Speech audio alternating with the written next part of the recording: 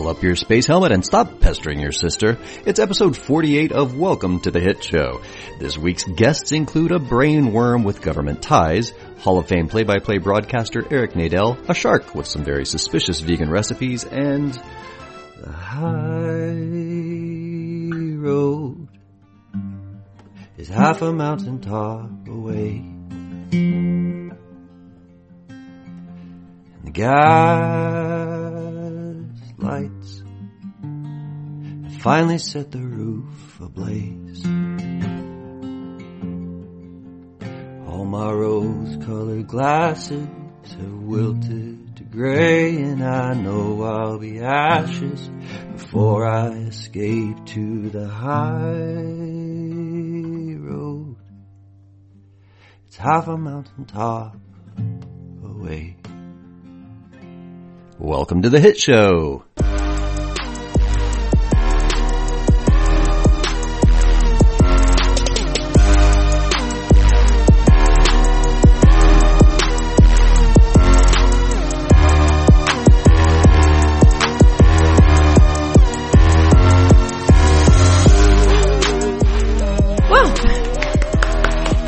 Very well done. I'm going to take the high road and not comment on that introduction.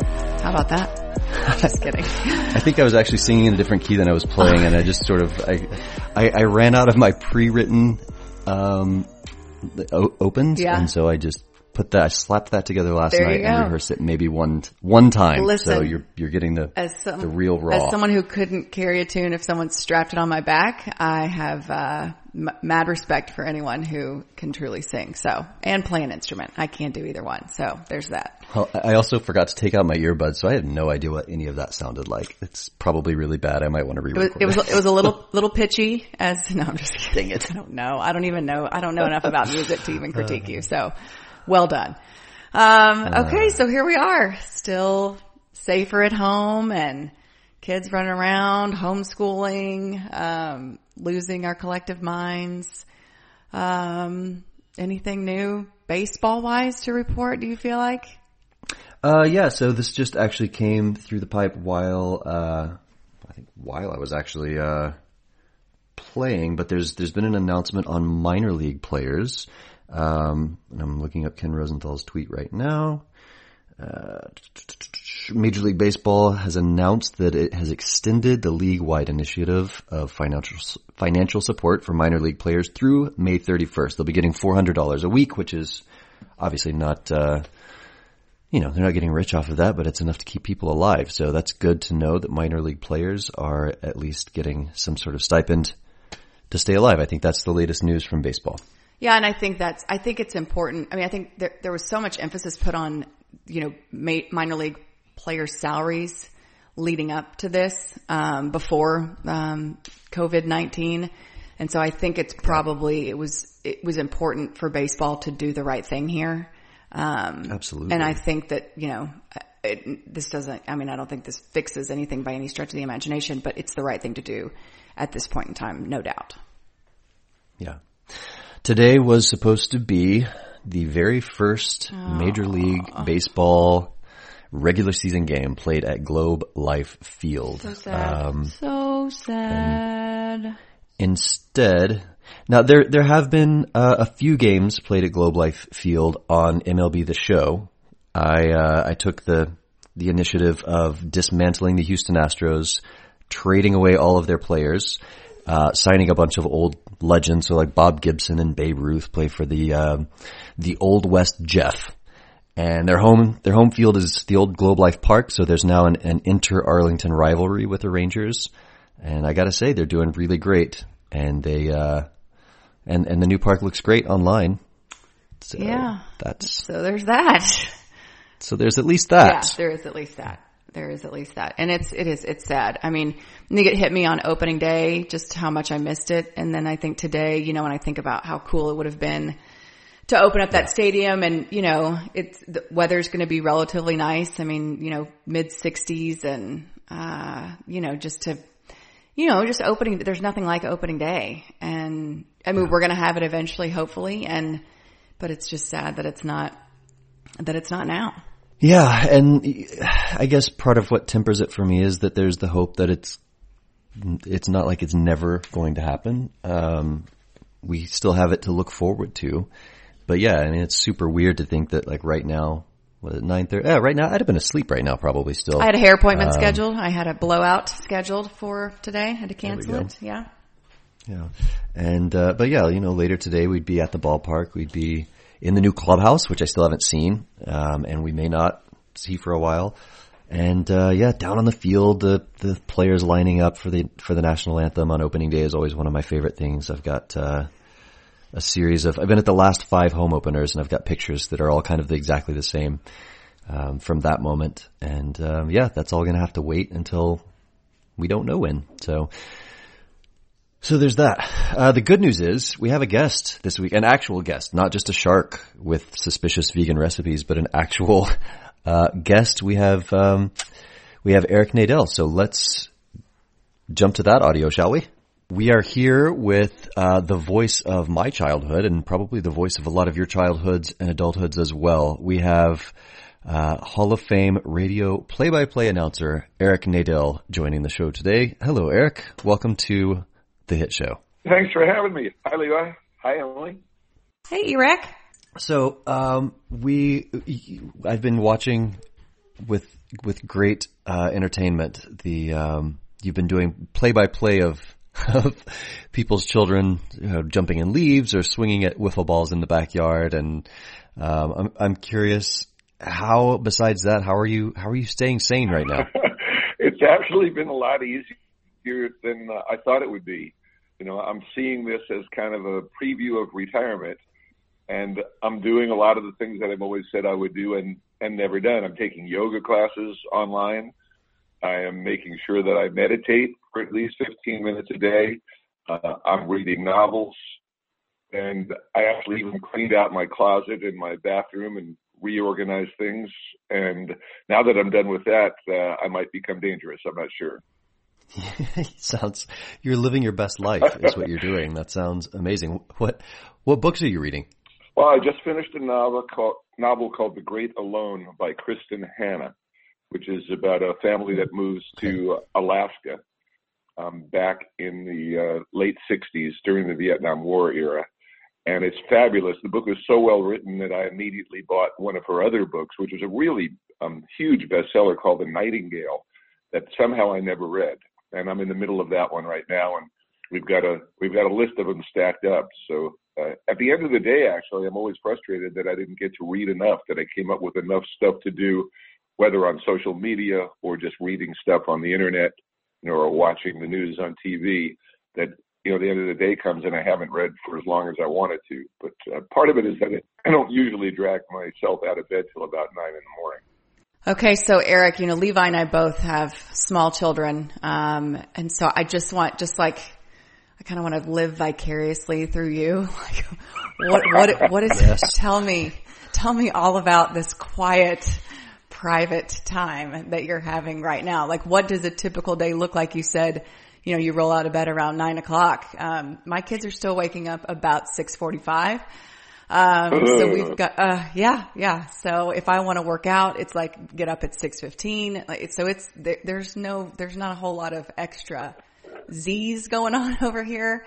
So I just want to, this is my meditation. I'm going to close my eyes and I want you to take me through a day and kind of what you're doing. And I just want to, this will be my time to live through you. All right. On an average day, I'll get up between 8:30 and 9 and come into the kitchen and make coffee and make a smoothie and feed the dog, Kirby. And I'll look at my phone, see if there's anything that requires immediate attention. Start looking at a couple emails, put the TV on and see if there's anything I absolutely need to know. Then I'll get on the floor in the living room with my second cup of coffee and I'll stretch and play fetch with Kirby for a while. And eventually that will lead to taking him for a walk, usually about 45 minutes. When I get back, then I'll do my workout. We have both an exercise bike and a treadmill in here. So I'll get, 45 minutes to an hour done on that. And then when I'm done with that, I'll usually go to the computer and do a more serious look at emails and stuff. By then, it's probably 1:30, and then my wife Jeannie and I will have lunch together.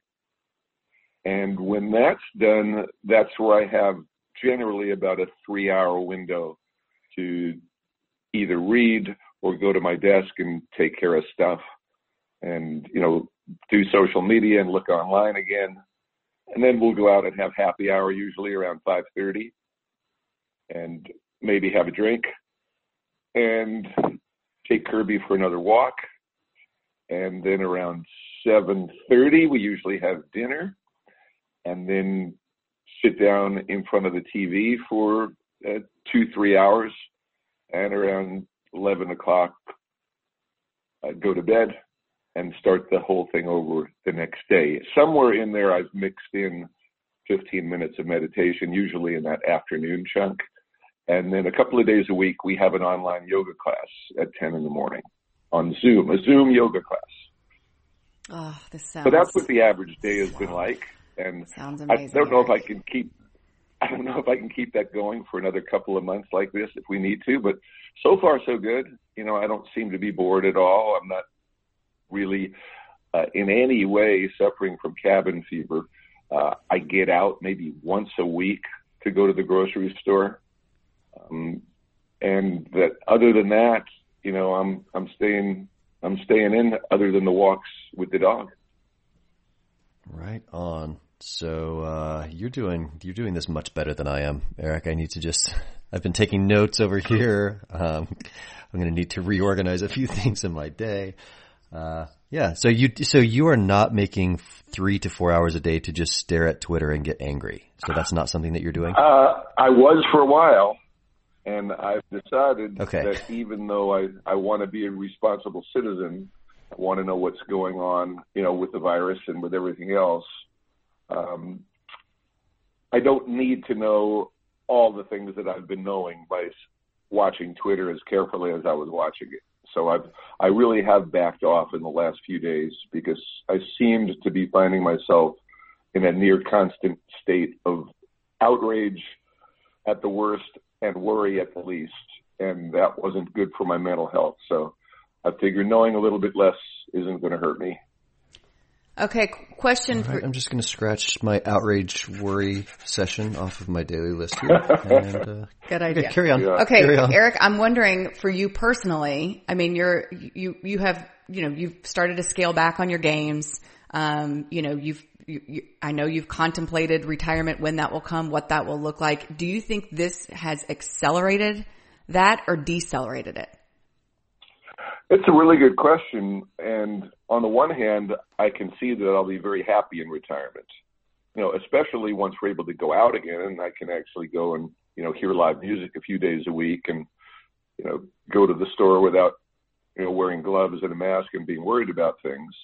On the other hand, I don't know how financially this is going to impact all of us. One of the issues with deciding when and whether to retire is, do I have enough money? What if I live to be 100? Do I have enough money? And, we're all going to take some sort of financial hit from this one way or another, whether it's our, retirement plans or our actual pay. That will be a factor and maybe causing me to work a little bit longer.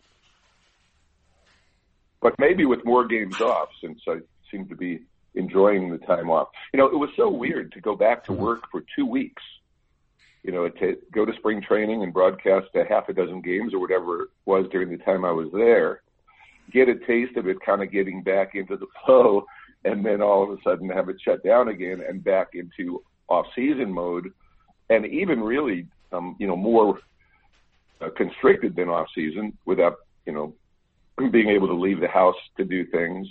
And without any immediate need really to do work, baseball-related work, this really is more like retirement because I'm not worrying about, well, we've got the Yankees coming in next week. I need to start figuring out, who they are and what's interesting about them.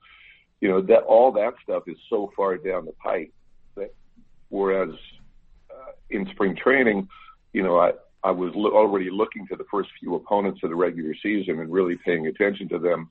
Now, who knows who our first opponent will be and when. So I'm not doing anything like that. I haven't done anything baseball related other than, reading the things that come out every day. Last week I was really fascinated by the agreement between the owners and the players, regarding their pay and their service time, and all of that. But there's nothing really that I need to know in order to be able to do my job well once we get started again. I've got plenty of time to catch up on that. Right on. Hey, so total change of subject, but there was a story that you told me last year in Cleveland about the original Woodstock, and it blew my mind. And I was curious if you would mind sharing your Woodstock story with our listeners. This is one of my best and most embarrassing stories. So you want the short version or the long version? We've got nothing but time, Eric. However long you're willing to talk, you just go right on ahead. I guess that's life these days. Okay, so 1969 was my freshman year in college, the spring of 1969. So my friends from high school, from Brooklyn, New York, we had all scattered to different schools, but we tended to come home for the summer. And we saw advertising probably in May or June of that year for this festival, this Woodstock Festival. And music festivals were not a regular thing back then.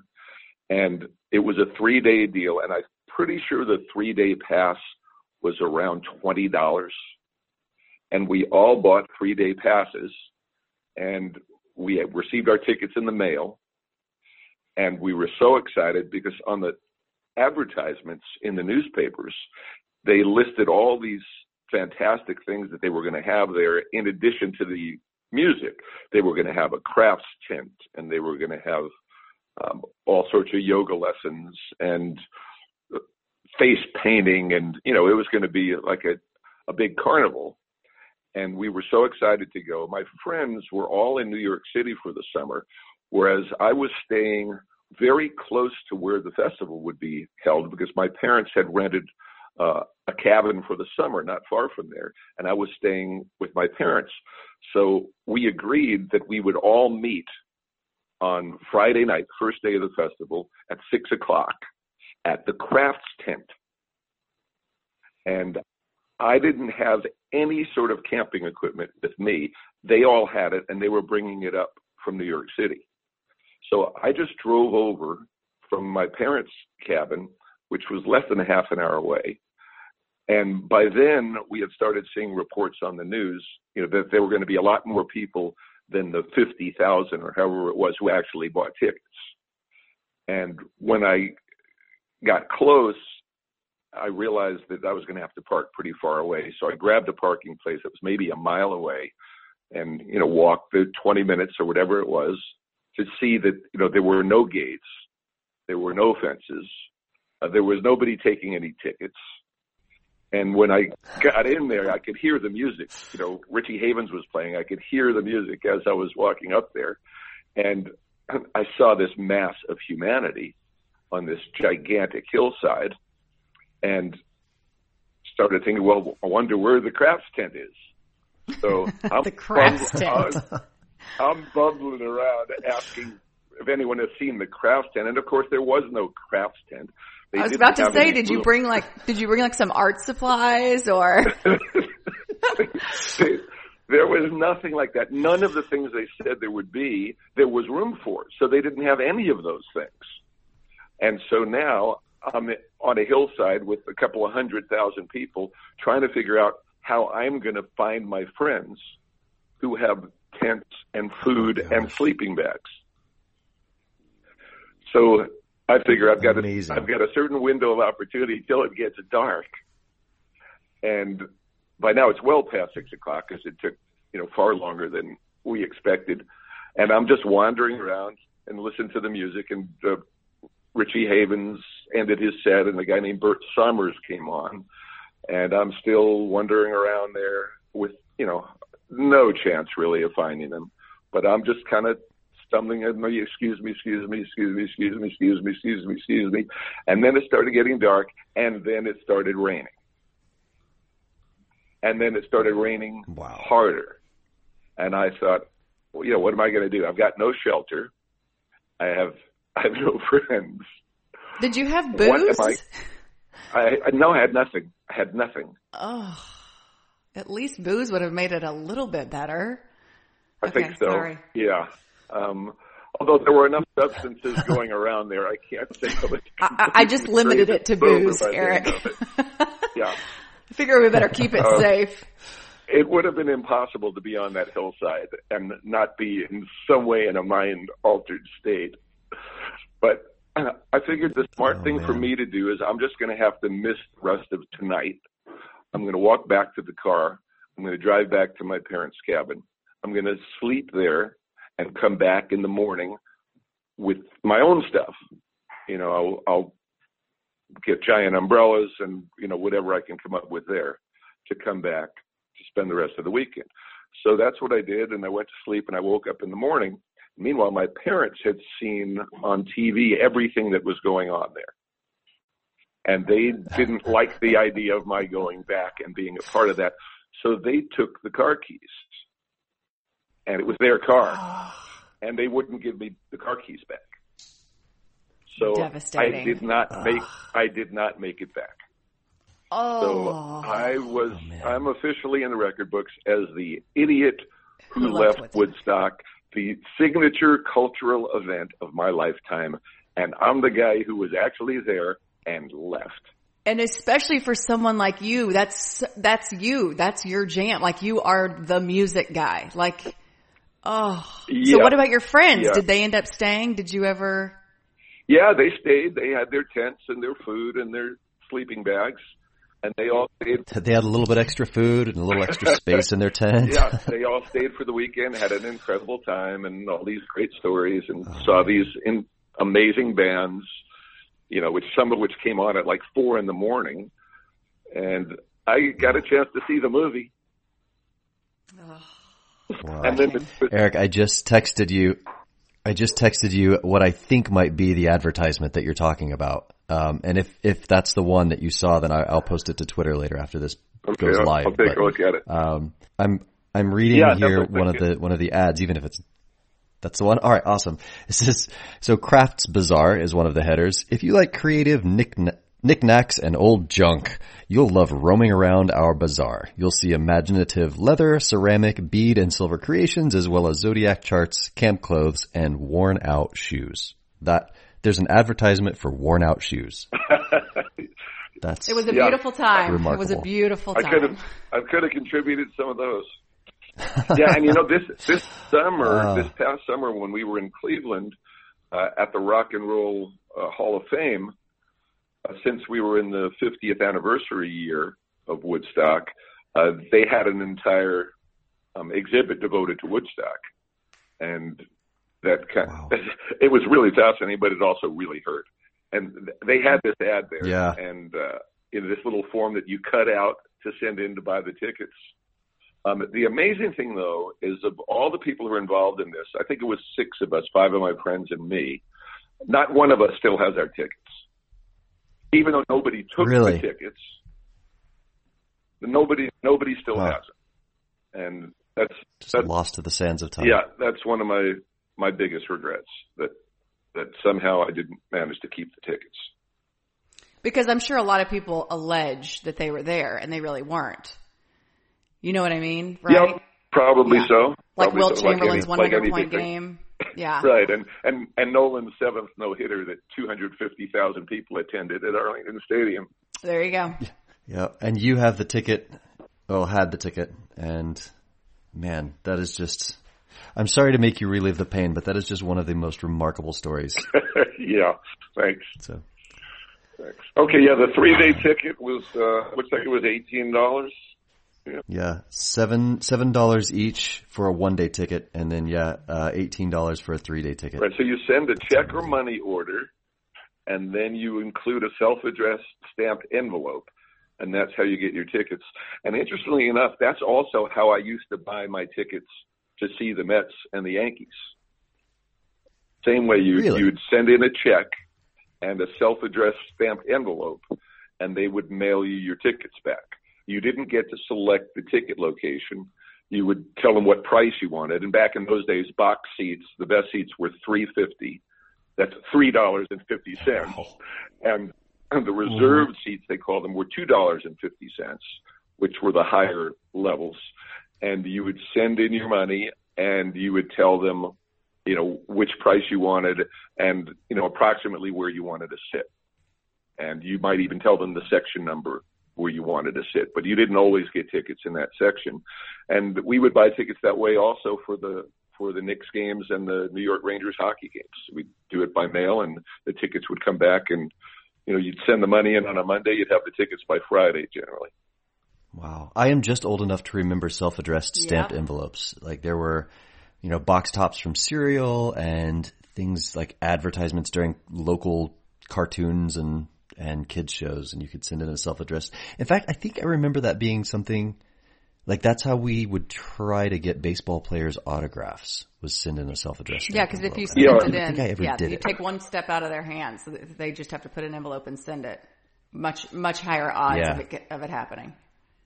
Yeah, and they would actually they'd send you back like a baseball card sized photo. And I actually had this scam going. There was a player named Bob Bruce who is actually from this area, I think, who pitched for the Astros back then, or the Colt 45s, I think they were called at the time. And his birthday was on my birthday. He was the only major league player born on May 16th at that time. So I sent him a letter telling him he was my favorite player because he was born on my birthday. Could you please send me an autographed picture? And he did. And they even wrote like happy birthday or something like that. And I thought to myself, well, he doesn't really know if it's my birthday. So the next week, Hank Aaron and Roberto Clemente and Sandy Koufax and a bunch of people like that all got letters telling them that they were born on my birthday. Which Genius. I was able to look up. Did it work? From their baseball card. I knew what their birthday was. And it worked. And I got Genius. autographed cards back from all of those people. Wow. Genius, Eric. Wow, that's amazing. That is a good little tip for any young listeners out there. Well, Eric, we appreciate you so much. Story time with Eric. This has been the best. Thank you so much. Thanks for having me, guys. Yeah. And Dave, keep enjoying that 3-hour block where you really can't find a whole lot to do. And that meditation. Yeah. Every now and then I'll crank out a limerick during that block. There you go. The next day, so. Yeah. All right, Eric. Stay well. Hey, before he takes off, I wanna tell everyone about so tonight Eric has helped organize an online open mic night to help Opening Bell in Dallas. It's a coffee shop that hosts live music, and Eric is going to be doing a 10-minute set of limericks at 6:30 p.m. Central Time. And I will also be playing a 10-minute set of music at 9:40 p.m. So if you want to go help Opening Bell Coffee stay in business. Eric, do you remember their handle on Instagram? I'm looking for it right now. I think that it's OBC. I'll find it right now. OBC Open Mic, I think, is what they're using now to sign on. Let me see it right now. Okay. OBC Open Mic. OBC Open MIC. OBC Open MIC. But you can go to the Opening Bell Coffee thing to buy tickets. Go to their website. The tickets are $5, and it's a 4-hour show. We have Griffin House playing, David Ramirez, Becky Middleton, Remy Riley, and we're going to do this every Tuesday night. So these are going to be really good shows, and it'll help keep Opening Bell alive. Awesome work, both of you guys. Fantastic. Thanks again, Eric. We So I'll see appreciate you it. tonight, Levi. Yeah, we'll see. I'm doing air quotes. We'll see you tonight. Be well, guys. See you soon, Nothing like a little story time with Eric to get us through these crazy, strange times. We'll be here every Tuesday, God willing, to hopefully provide you guys a little bit of levity. Hopefully more baseball as it comes down the pike. But we're all in this together, and we'll just keep on keeping on, right? We'll do our best. Yeah, we'll see you guys all next week, and I don't know what's the Emily outro. Later taters. Are we to the later? Later Bye. taters.